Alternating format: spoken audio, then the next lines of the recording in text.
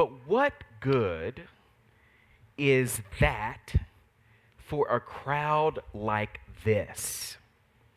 But what good is that for a crowd like this?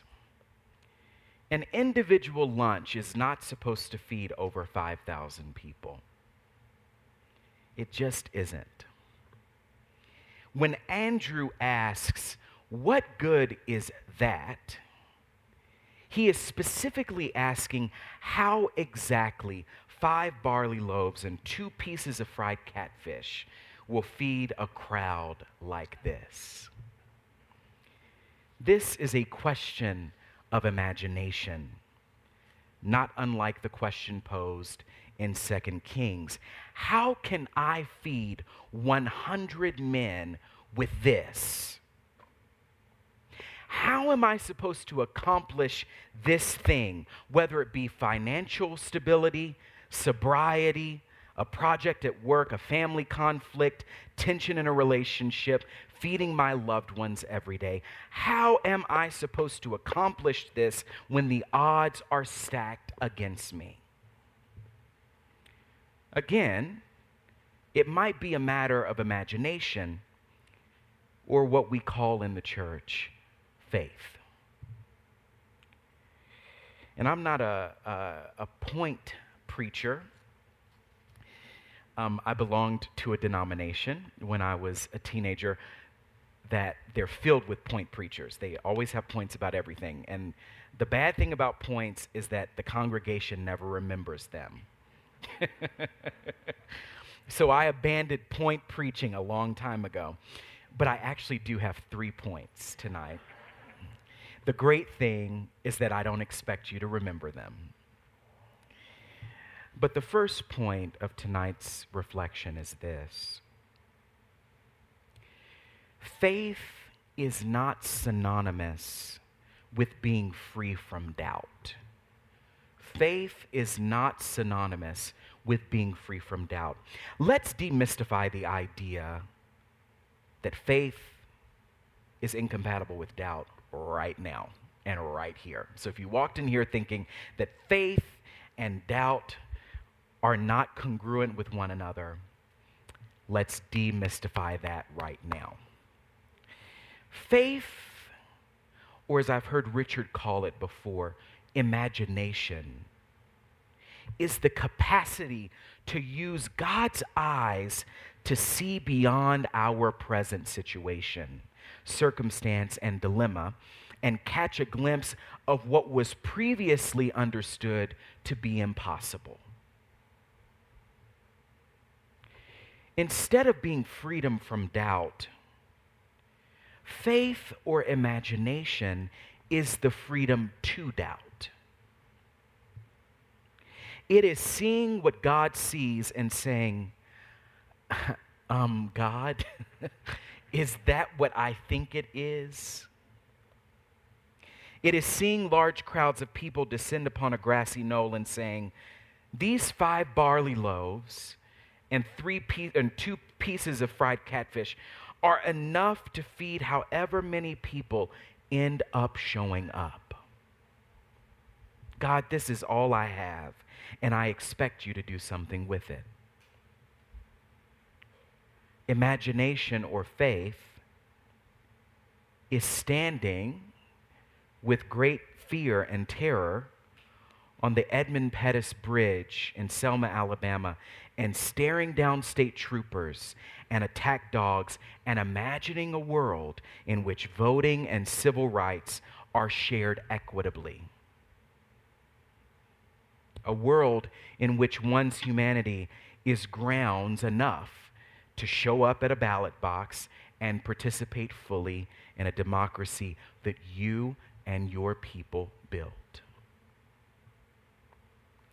The 5 loaves and 2 fish is enough to feed thousands. But do I have the imagination to see that? To appreciate that? Second, faith is having imagination to not only see beyond what we have, not only to see beyond what we have. Faith or imagination is the capacity to find a new purpose for what we already have. The youth, lad, as my childhood pastor would call this boy, I grew up on the King James Version, so I think in the King James Version it must be a lad, because every time our pastor would preach about this, he would refer to the boy as a lad. The youth, or lad or boy or girl or whatever, whether naive or mistaken or both, sees potential in what he already has. 5 barley loaves and 2 pieces of fried catfish.